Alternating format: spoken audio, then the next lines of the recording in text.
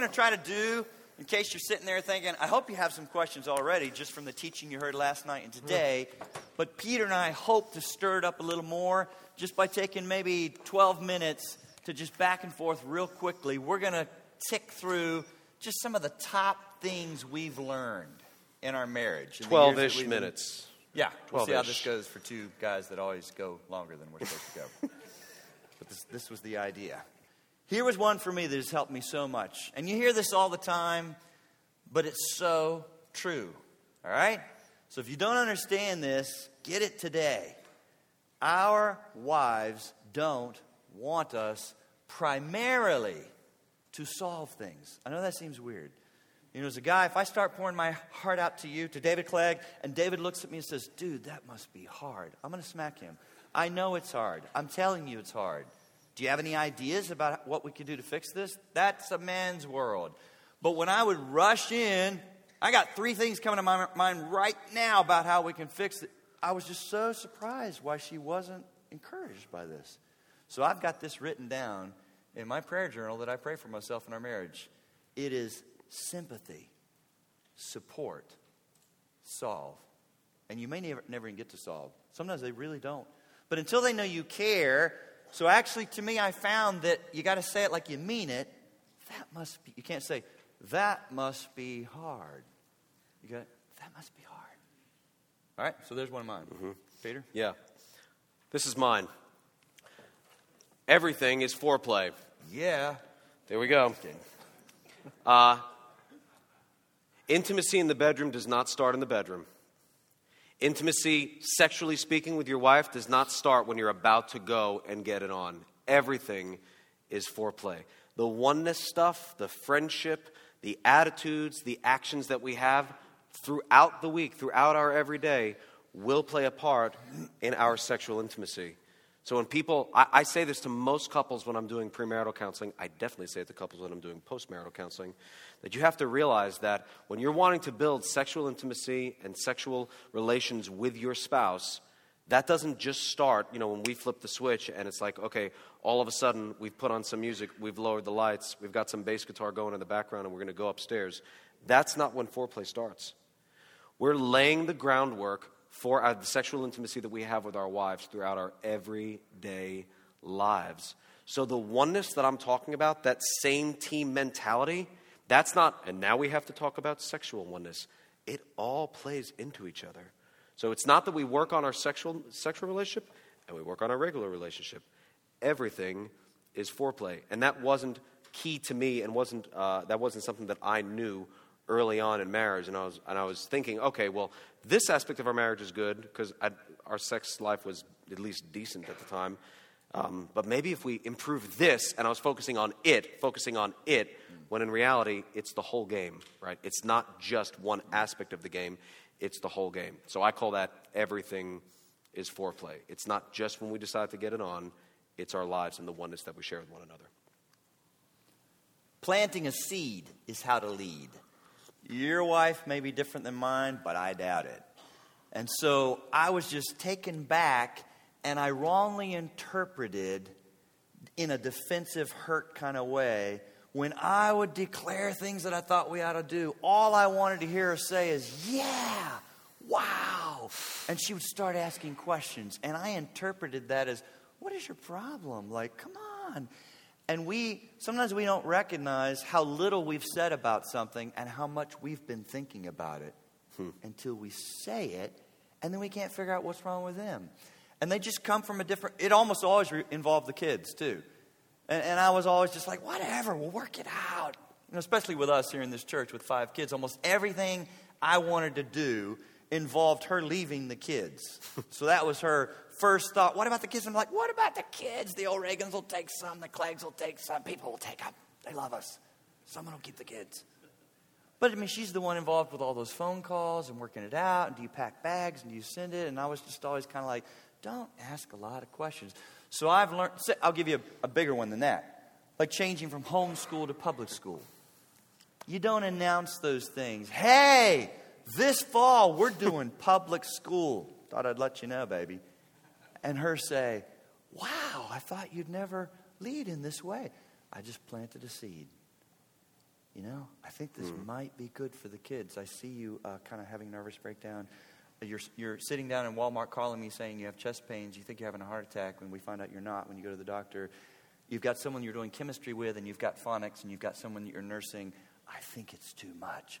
I just planted a seed when she was crying in the bedroom, having a meltdown. Because I found when I would just declare, that's it. You can't handle this. I'm going to be the loving leader.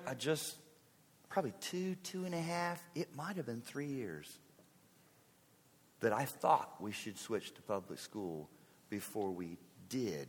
So that when we did, she actually said, you're right.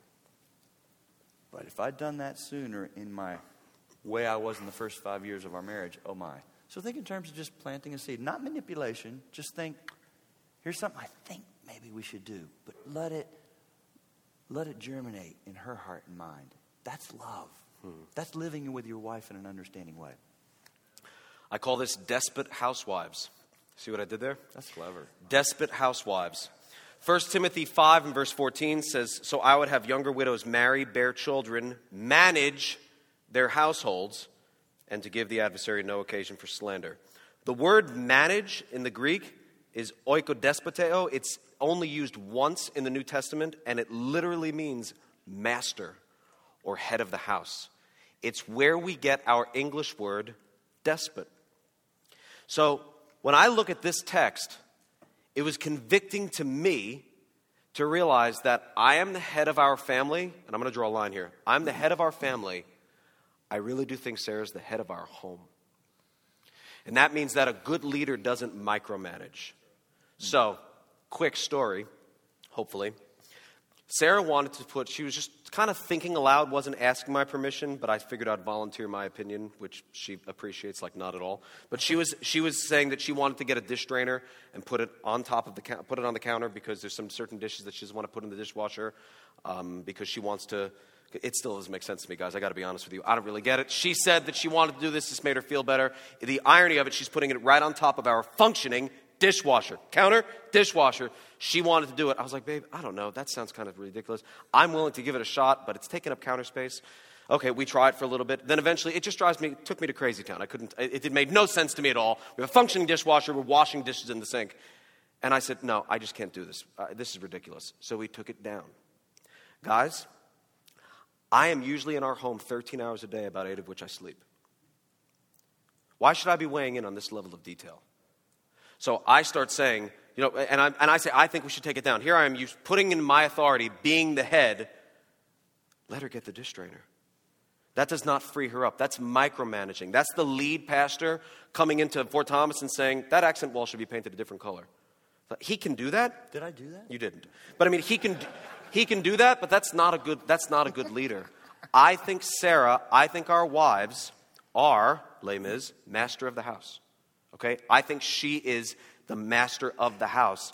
So when she wants to do something, when she wants our shoes to be taken off and put over here, that doesn't give me an out. I do so and need to do so with a smile. I'm the head of our family. She's the head of our home. She wants to put a chalkboard wall on the wall. I had concerns. I expressed those concerns. We now have a chalkboard wall. It's fine. Why? She's there. I live there. She functions there a lot. So I call it despot housewives. Let her manage the home. Let her do that. Hold back and don't use your authority. Don't pull rank. Well, you know what, honey, I really think we should paint this wall this color. Well, with me being the head. Are you kidding? Really? Don't do that. Let her manage the home. Let her be the despot of the house. If you had kids, allow her to be a mother. I was struggling to put into words what I meant, but I know it's a significant shift in me. So maybe I can express it in a way that makes sense. I was guilty earlier in our marriage of kind of like what Peter indicated. If I think I do things a certain way, and the sooner you begin to operate that way as well, the sooner we'll be a better team and this will be a better home. And it took, probably 5-10 years before it dawned on me, by the help of God, she's a mother.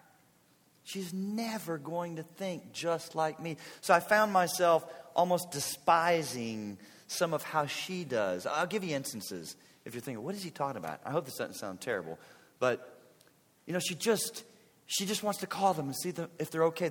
I think it's raining and it could go sleet. We're at 34 degrees. If it drops a little bit, I just want to call. And I found myself saying, honey, they're fine. Sarah's not home yet.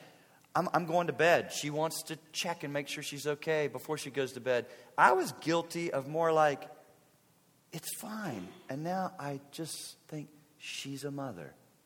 I'm the dad.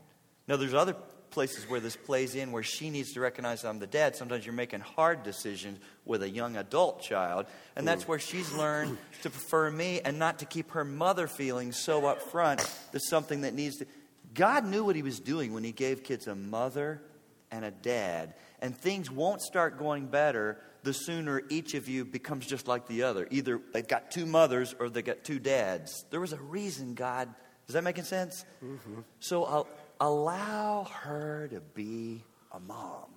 And there's times she needs to allow you to be a dad, where you'll just have to trust each other and think, that's not how I would handle that, but that's why they have a mother. Here's a fairly simple yet fairly difficult one. When you're wrong, just be wrong. You're going to be wrong a lot. Not because the woman's always right, because we live in a fallen world. Okay, it's just like baseball. We get really excited over someone with a 300 batting average. That means they fail 70% of the time. They don't get on base. Lots of life is like that, where it just feels like you're up against a trial. You're up against the wall. You're going to be wrong. And here's what I mean when I say when you're wrong, just be wrong. I can usually, and I don't think it's just because I'm special, I know when I've crossed the line. I know when I've raised my voice. I know when I'm harsh. And I usually realize it in the moment. And it's like a little buzzing little fly. It's like, zzz, you're wrong, that was over the line. It's like, get away. When you're wrong, just be wrong. What you just did, even if you're right overall, but you crossed the line, you said something in a way you shouldn't have said, your heart came out and you called a name, you attacked a character, and you know you're wrong, don't think, whatever, I'm not going to stop now, I'll get that later. No, you won't. You'll talk yourself out of it. You might remember later. But I would encourage you to just stop. My time out, stop. What I just said, that was overstated. I shouldn't have said that. The way I just said that, that was harsh. We can get right back, even if I still believe what I believe. I'm not sorry for the position I'm holding. But see, when I went over there and I said, how could you think that? When I said that, that was hurtful. It brought you down. When you know you're wrong, just be wrong. Don't think, but I'm more right than I am wrong. It doesn't work that way. You don't dilute your wrong with right. This is wrong and this is right. You might be right on 9 points. That 1 point you're wrong. And the minute the Holy Spirit calls that to your mind, stop. Babe, my bad. That was wrong. The way I said that, what I said, I exaggerated. You don't always do that. I don't never do that. Forgive me. Literally in the middle of a discussion, it's better because I find that I talk myself out of it. I'm pretty fond of me, pretty proud of what I think. I've thought through it. I think I'm kind of a big deal in my mind. When the Lord says you're wrong, respond. Just be wrong. Don't rationalize. I've said this. When you rationalize, you make rational lies. You'll start having the lies make sense to yourself. Just be wrong. Make it your goal to win your wife's trust. And I hope that doesn't sound bad, like if you're thinking, I shouldn't have to win anything. She should be committed to me. Yes, I hope she is. But I found that it's helpful, and this would be different with different wives. I don't know what it is, but in general, there can be exceptions. In general, women are more fearful and need to know that the people closest to them are safe people. I don't know what it is that would communicate that to your wife, but it should be one of your top priorities to think, my last point last night, learn her, right? So as you learn your wife, it may not be the things that hit the mark with Sarah, may not be what hits the mark with Vicky, but I only have to have one woman I figure out, Vicky.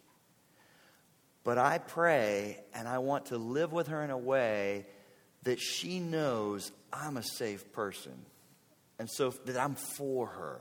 That I'm not going to pick it apart. That I'm not going to use her weaknesses that I'm aware of against her. I want to be that person after God, really, That it's her sister Nancy in Albany. That's her favorite person to talk to when she's unsettled and thinks she might say something wrong. And I know the Bible says this, but I'm feeling this. If your wife, if you've lived with her in such a way that she knows, I don't want to tell Brad that because he'll just correct me. There's a place for correction, but that shouldn't be all I'm doing. I want to be that safe person that after God, she thinks the next person I would love to be around right now because I feel so undone, I'm not okay, is Brad because he's safe. Does that make sense? But I'm learning still what those things are that cause Vicki to consider me a safe person. And you can bankrupt that in a hurry. So like what Peter was saying, when I realize, I just did something that draws on that account, I try to recognize it and say, honey, I'm sorry. Please forgive me. I want her to decide he's for me. He's safe. I can go there. This actually is a good thing to look forward to tomorrow's message in Sunday morning in our church when it has to do with mercy.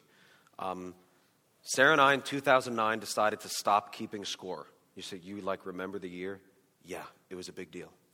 It was January of 2009 that Sarah and I decided to stop keeping score. What was the score? What was the score? I was up. Yeah. Anyway. Yeah. That's what I thought. We also keep score. Yeah, no. I was way down. That was the best thing could have ever happened. You can't be merciful and keep score. So we decided to stop keeping score in our marriage. So that's a lot to get into right now. But just in general, if you are keeping a record of wrongs, that's not a good thing. Love keeps no record of wrongs. Love believes all things, hopes all things, endures all things. Love never fails. Love assumes the best. I was never assuming the best. I had a good memory. I had a record of how things had happened before. You've done this before. You said you were going to change. You didn't change. And this has happened actually not once before, but many times before. And I don't think you're trying. I don't think you're trying at all. I don't think, in reality, she is trying. I'm just not making it very easy. And she's a sinner. We're two sinners. That's life. I was a scorekeeper. She was a scorekeeper. And then every issue we had was not only about the issue at hand, but how it related to the other issues. We went to the tape. Well, let's go to the tape. Let's see. Wow, that's got to hurt. There's like 2 people commenting on a football game. Wow, look at that. His lungs just squirted out of his helmet. What do you think? Oh, that's got to hurt, Bob. Like, we're talking about obvious things that don't need to be stated. We could just say, see that? Back to you. Like, it's just, we're going back to every little thing, talking about every little detail. And it made things take a lot longer. Why? Because we were keeping score. Mercy blots that out. Mercy wipes it away. And that's what God has done for me in Christ. We've committed to not keeping score. Now, let me just quickly say, here's what that doesn't mean. It doesn't mean we act like something that is repeated is not repeated. Oh, well, lo and behold, we're doing this for the first time. Like, it's not that. But there's this attitude of, you're wrong and you've been wrong. You're wrong and you've done this before. Hey, this looks familiar. Wow, we've never done this before. I've literally said that to my wife. This ain't new. Terrible. Don't keep score. Mercy should triumph over judgment.